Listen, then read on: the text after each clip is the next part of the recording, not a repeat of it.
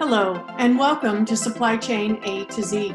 I'm Tricia Kearns, Professor of Supply Chain Management at Governor State University and Associate Director of the new Supply Chain Innovation Center and Business Incubator. Whether you're a business owner or a supply chain professional, or simply interested in supply chain trends, we invite you to hear from industry experts who are leaders of supply chain. Stick around to learn more. Hi, it's Dr. Kearns here. It is the beginning of December 2021.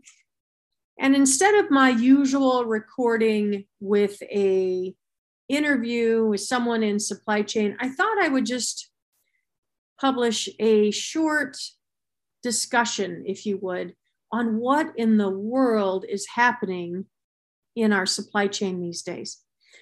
Many of you turn on the news each morning and listen to what seems like a never-ending crisis, from labor to demand to cost to inflation, which is fairly new.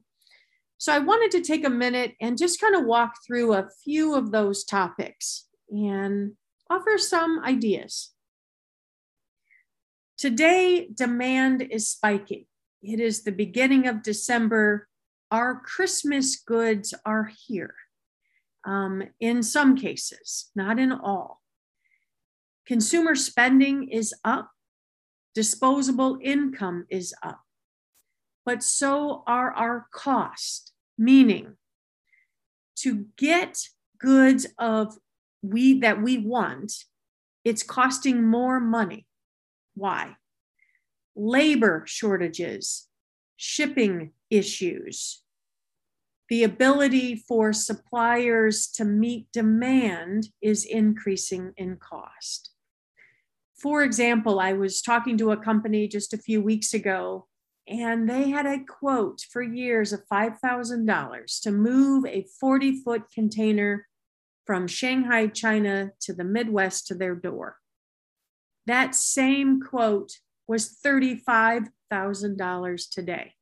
Now, a lot of companies have absorbed those costs, but they can't continue to do that. Eventually, those increased costs will start to be passed along. Now, that is why today you are hearing the word inflation, because cost will begin to rise. Now, why are shipping costs going up? Well, as I said earlier, demand is spiking. Also, we have a labor shortage in almost every industry. Port workers are struggling to find employees. We also are finding significant labor shortages in our trucking industry, in our rail industry, in our warehousing. A lot of our companies that have moved to more of an e-commerce base are consuming distribution centers with hundreds of thousands of employees. As we know, here in the state of Illinois, we have hired some 15,000 employees to Amazon.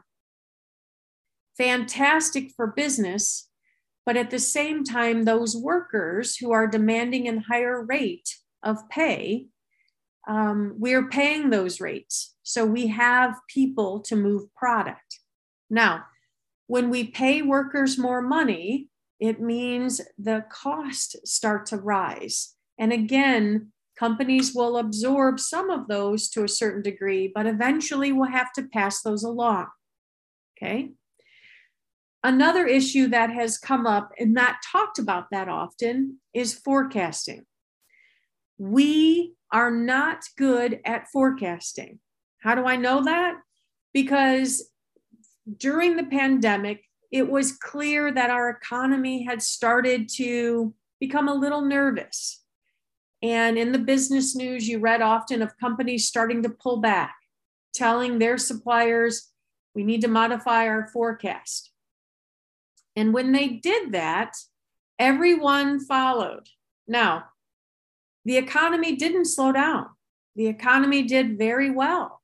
And so when it was time for those same companies to go to those suppliers and say, hey, we were wrong, you need to start increasing, it takes a little while to get that going, especially with some of our products, such as chips, that we're seeing a shortage in our automotives, in our consumer products, our technology. Now, we also know that forecasts are always wrong. Well, you might say, well, Dr. Kearns, we all know that. I teach that in my classes as well. But I want to offer some ideas about that. We know that forecasts are wrong. So how do you work at offsetting when you've got a completely wrong outlook on the future? Well, do you have the right partnerships with your suppliers? Have you built flexibility in your own manufacturing or distribution center? Meaning, do you have available shifts that you can open up? You might say, well, heck, we can't get labor for those shifts. Well, we're going to talk about that in just a minute. Getting back to, again, the forecasting issue and building partnerships with your suppliers.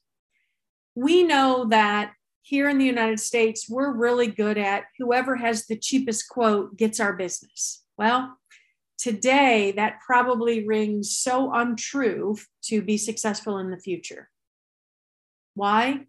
Because if you have a supplier that is a partner, a long-term partner, that oftentimes Toyota talks about in the Toyota production system, we know that Toyota does a good job with helping their partners get on board early. If they have a problem, they help them. They bring their suppliers in during product introductions.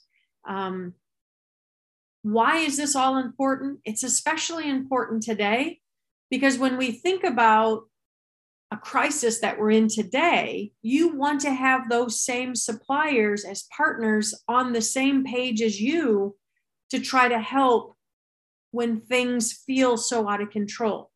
So you're adjusting your forecast, they're adjusting their forecast. You're working hard at making sure that you've got the right labor in place, so are they, right? So partnerships are even more important today than they ever have been. Now, I want to get back to that labor shortage. So we know that labor shortages in any industry today, from healthcare to supply chain, hospitality, retail, you name it. So what are we doing about it? So I found some statistics that I wanted to share. 59% of employees claim they have no workplace training, and most of the skills that they have are self-taught, right? That message to me is we're not investing in our workforce. 74% of workers are willing to learn new skills or retrain in order to remain employable. You might say, why would I train my employees to leave? Well, the main objective here is you don't want them to leave, so invest in them. 87% of millennials believe learning and development in the workplace is important. So what does that say? That says that we need to do a better job at not just matching an hourly rate, but we need to invest in our employees. We need to provide a workplace culture of people that want to come back every day, okay? Pay them a fair wage. Let's get that off the table. But let's get back to how do we build a culture of employees that say, I really dig working there and I want to go back. Invest in them. Ask them what they need to stay. Would they like some additional training? Would they like to be a part of a tuition reimbursement program? Would they like to know some sort of an advancement that they can move to next? Labor shortages are going to be in our future, without a doubt. We have seen record growth in the stock market. We're starting to see baby boomers leave the workforce, and good for them. What a great time for them to leave the workforce. But as all that happens, it's that perfect storm. The perfect storm of trying to backfill into those positions, companies getting desperate to find people, trying to get creative. I talked to an executive just a couple of weeks ago, and it seems like every day when I talk to people, they're like, We can't find people. We can't find people. Yes, I know. So what are you doing? Well, we're paying them well. Okay, what else? And usually then it gets quiet, right? I would like to ask your employees, are you happy? Or more importantly, what can we do to make this a better place for you to work? Listen to their ideas, give them more autonomy over their jobs.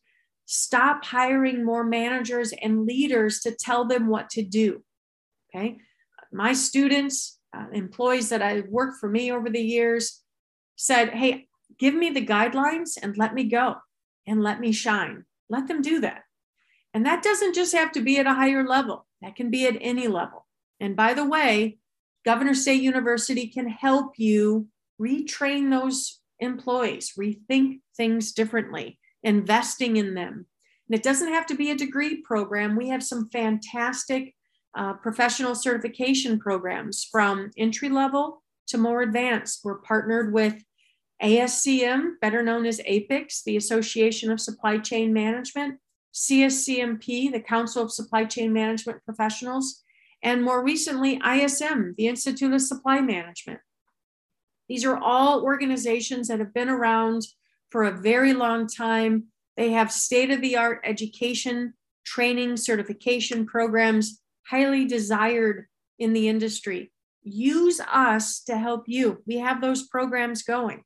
Now, I want to get back to forecasting, and I want to get back to the partnerships that we have with our suppliers and what we're doing in our own house. So as we see demand unpredictable, we need to think about something that we usually don't think about all that often, and that's landed cost. Again, I sat with an executive not long ago, and we sat down and had a discussion. And he said, my costs are completely out of control. I'm going to have to pass it along to our consumers, our customers, and I worry about that. And I said, when was the last time you checked on your landed cost? And we did an exercise, and for the first time, I'm going to say this out loud, it was actually cheaper for him to continue to make his product offshore, but it was cheaper for him to put it in an airplane and use air freight to move it here to the Midwest that ultimately then went to his customers. Think about that for a minute. Now, some of you might do that exercise, calculate your landed costs and say, Dr. Kearns, I'm still, it's still cheaper for me to do it the way I'm doing it. Okay, then I'm going to need to challenge you with how much just-in-time inventory are you keeping? And I want you to be careful that just-in-time inventory doesn't turn into just-in-case inventory, because then we're going to have an opposite push on what's going to happen. What that means is, instead of keeping just enough, just in time, we're going to increase our stock, our inventory, and make it just in case and say, well, the next time this happens, I'm going to be better prepared. Well, what does inventory do for you? Yes, it does help you with the unpredictable, but it also ties up your cash and it increases your costs, because you can't just increase inventory unless you have plenty of warehouse space that you can just fill it up. Your costs are going to go up. And by the way, moving, unloading, loading, stocking, all that inventory takes labor, increasing your costs. So be careful. Be careful moving from just in time to just in case. Granted, we will need to think about our inventory levels, especially with some unseasonable demand coming. The economy is continuing to do well, although there are some red lights starting to flash with that inflation. So do me a favor, check on your landed cost. What does it look like? Now, I also want you to consider nearshoring. When was the last time you checked in on Canada or Mexico? Doesn't hurt to try. Now is the time to do that. I would rather you do your due diligence to see what those costs look like, reducing some of the transportation cost, maybe reducing your lead time without increasing your inventory all that much. Something to think about. Get your purchasing department, your procurement department together. Ask them, tell me about our suppliers. Oftentimes if our suppliers have an issue, we have too many issues, we just cut them out. We say we can't do business with you anymore. Don't do that. Instead, treat your suppliers as partners. Ask them what's going on. What can you help with, right? Teach them or help train them what helps you be successful. Listen for how to build a partnership for the long term. We need to stop thinking about the lowest cost wins. Be flexible with your supply. Build stock to prepare, but again, don't go too far to that just in case. And be careful with forecasting. A lot of our supply issues that we're facing today, especially at the highest level, have a lot to do with the fact that a lot of our big companies pulled back and said, we think there might be a small recession coming. And in fact, there wasn't. And that takes a little while to pick back up, okay? I hate to bring up our toilet paper again, but a great example was many consumers went out and bought 6 months to a year's worth of toilet paper. As the pandemic started to lose its steam, we're certainly not out of it yet, as a new variant hits the news just this week. We then stopped buying toilet paper because we had plenty in our homes. What did that do to the supply? It basically came to a screeching halt. Now, not everyone went out and loaded up with toilet paper, but you can see what happens when our buying habits turn into fear buying, where we go to our grocery stores and we empty out the shelves. Eventually, when that fear buying calms, we don't shop for that product for a little while, and that creates a ripple effect all the way through. A couple of other thoughts. Use technology to your advantage. There are so many tools today with technology. Use them, investigate them. And if you don't know where to start, call Governor State University. We have a supply chain center on campus. We have experts that are willing and able to help in any way we can, okay? Listen for changes. When you start to build partnerships with your suppliers and your customers, the relationships change. Open that line of communication. Talk frequently. Listen for how you can help. Share information as soon as you get it. That will be important today and in the future. Invest in your workforce. I cannot stress this enough. Paying your workforce a premium to come to work every day is a small step of keeping them. Invest in them. When was the last time you asked your warehouse worker what you can do to be a better employer? What type of investment are they looking for? Invest in a career training program. It doesn't have to be a college education, but you know what? If it is, partner with Governor State. We are here, we are ready, we are able. But if it's a certification program, even if it's entry level, we have a series of programs in manufacturing, distribution, warehousing, and supply chain. Use us. That's what we're there for. And then check on that landed cost. I think many of you out there will be shocked when you sit down, you bring your team together and say, what is happening with our shipping cost? What is the quote today for air freight? I don't know about you, but when I was in the industry, and I was in the industry 18 years, air freight was my last resort. And when I did that exercise just a few weeks ago, I never thought I would say it out loud, but to move that product in the belly of an airplane was cheaper than to put it on the water. And don't forget, onshoring, bring your product back to the United States. Get some quotes from those local companies that have been forgotten about. Because that local company down the street, when you think about your landed cost, might be more cost effective these days, especially with some of the increase in shipping costs that we're seeing. So that's it for now. I just wanted to spend some time, instead of doing my general interview with someone, just sharing some news that I'm hearing the last couple of weeks. As we finish up 2021, be safe out there. Think about your business strategies as we move into 2022, and be safe. And I hope to hear from you soon. Take care.